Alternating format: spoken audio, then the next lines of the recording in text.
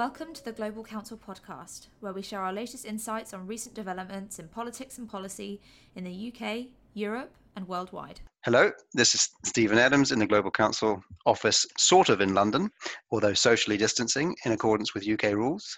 Welcome to this podcast where myself and the GC Trade Practice Lead, Daniel Caparelli, are just going to spend a few minutes taking stock of what we've been seeing over the last couple of weeks as states around the world have responded to the COVID-19 outbreak with changes in their trade policy.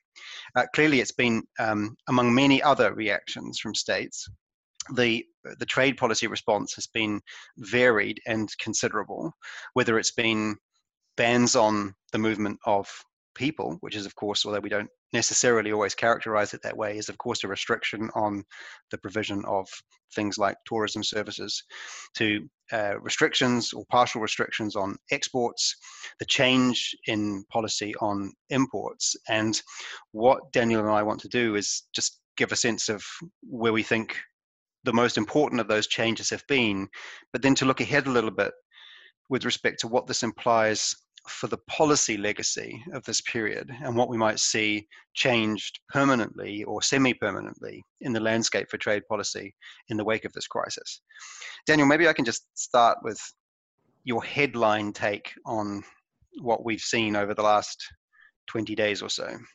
Thank you, Stephen. I think that over the past 20 days, we've seen a widening gap between what governments are saying around the need to preserve supply lines and ensure that new trade restrictions don't come to add to the cost that businesses are facing, or the ability of health services to procure critical equipment and drugs, from what we're seeing in practice, which is essentially a greater tendency to resort to trade distorting measures to improve the security of the domestic supply lines, and we've seen essentially two types of measures being introduced. As I mentioned before, there are those measures that are designed to improve the security of supply lines for critical goods, and these can be divided into export restrictions, as Stephen mentioned before, and essentially a liberalization of the tariffs that are paid by importers of these goods in domestic markets. And you've seen that let's draw out the distinction there. So we've got a set of essentially restrictions on export, which are exports which are designed to ensure an adequate supply. What form do those normally take? Well, these are either in the form of a outright ban on the export of these products outside national borders, and you've seen that even in the context of the single market, where you had a number of member states, including Germany, France, and Romania, who imposed total bans on the exportation of these goods to other member states. And you have the type of export restrictions, and by this I mean the need to secure pre-authorization from national authorities to export the good outside the national frontier. And that's the sort of thing we've seen in Brazil, in the EU, in Turkey, in a range of jurisdictions. Exactly. So you've seen that in the EU, which was introduced as a incentives for member states to dismantle their own national bans on exportation of these critical and essential products.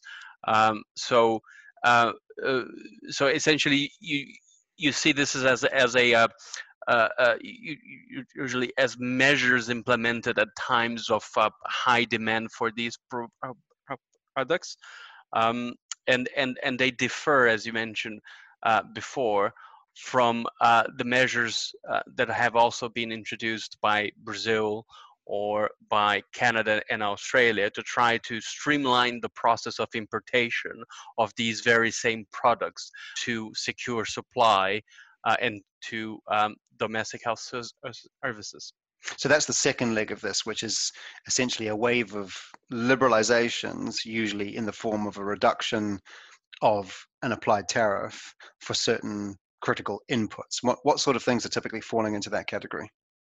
Well, here we're talking about the personal protective equipment, but also gowns and I mean everything that is essentially used by the frontline medical staff in the fight against COVID-19.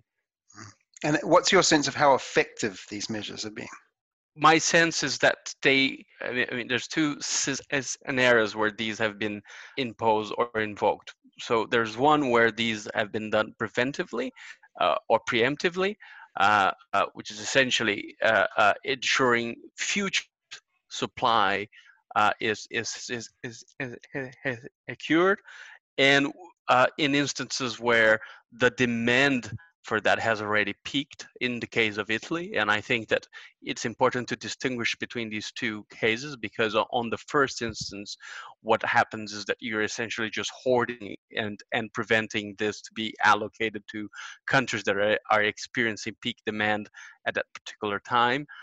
And from the other scenario where it's essentially vital to avoid these being exported rather than used domestically. Right. So one is essentially a precautionary or a provisionary approach, which, as you say, often translates into what looks like hoarding or stockpiling when you look at it from a global point of view. The other is essentially a critical emergency measure during a period of intense acute demand. There is another kind of trade policy response that we've seen, although we only really have the one example of it thus far, and it hasn't actually been implemented into law yet, which is what we've seen from the US over the last 24 hours, which is the suggestion that the US might choose to lower certain of its MFN tariffs on an applied basis to zero, and that of course would exclude the current 301 tariffs on China, the current 232 tariffs on steel and aluminium, which apply across a range of US trading partners. It would, it seem, include most current anti-dumping tariffs in the US. But of course, I guess the point is we shouldn't be thinking about that as a liberalization measure, because it's not actually, its aim isn't to liberalize trade in anything. Its aim essentially is to provide short-term liquidity in the form of a tax deferral for US companies who happen to be importing. Yes, exactly. And so these measures are more about kind of a fiscal measure to ensure or to help and support the resilience of businesses experiencing cash flow problems and revenue problems, right? So right. And they're not in itself a liberalization. Yeah, and that's important when we start thinking about how sticky they might be. And on that subject, it's probably worth then pivoting to think a bit about what all of this means. So we have a range of restrictions on personal movement. We have a set of new protocols around export authorizations.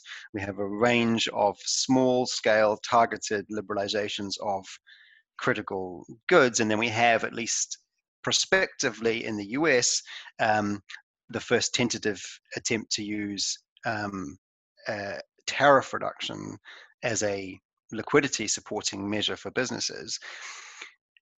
What do you think this implies for the landscape after the crisis? Well, I think that there's two types of kind of impact here that we need to distinguish.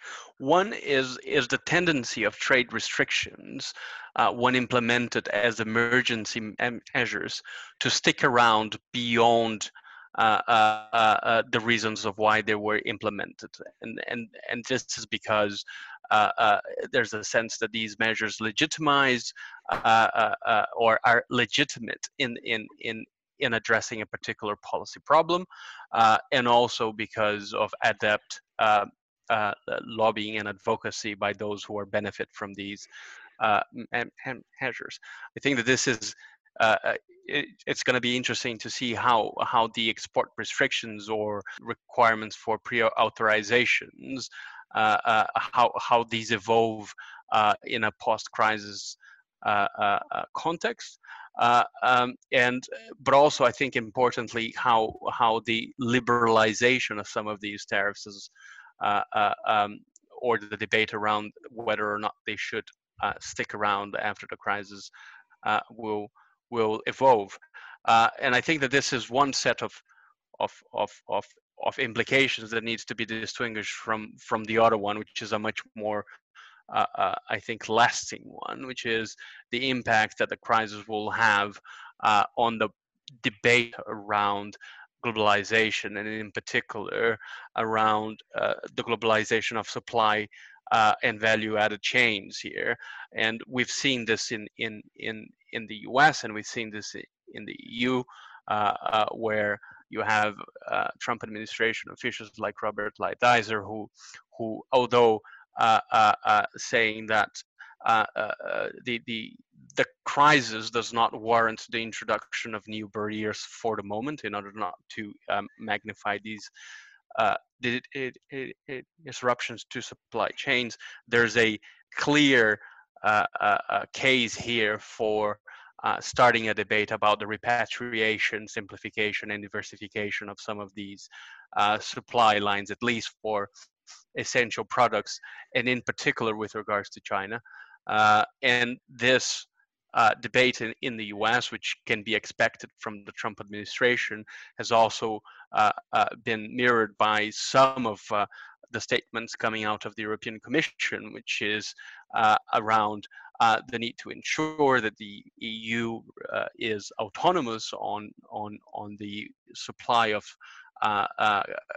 some critical goods, such as medical equipment and etc., in a post-crisis context. So the question here is how this debate is going to evolve, and whether or not we're going to start using the same argument around medical equipment for other products that can be seen as critical for national security in the case of the US, or for the EU's economic sovereignty.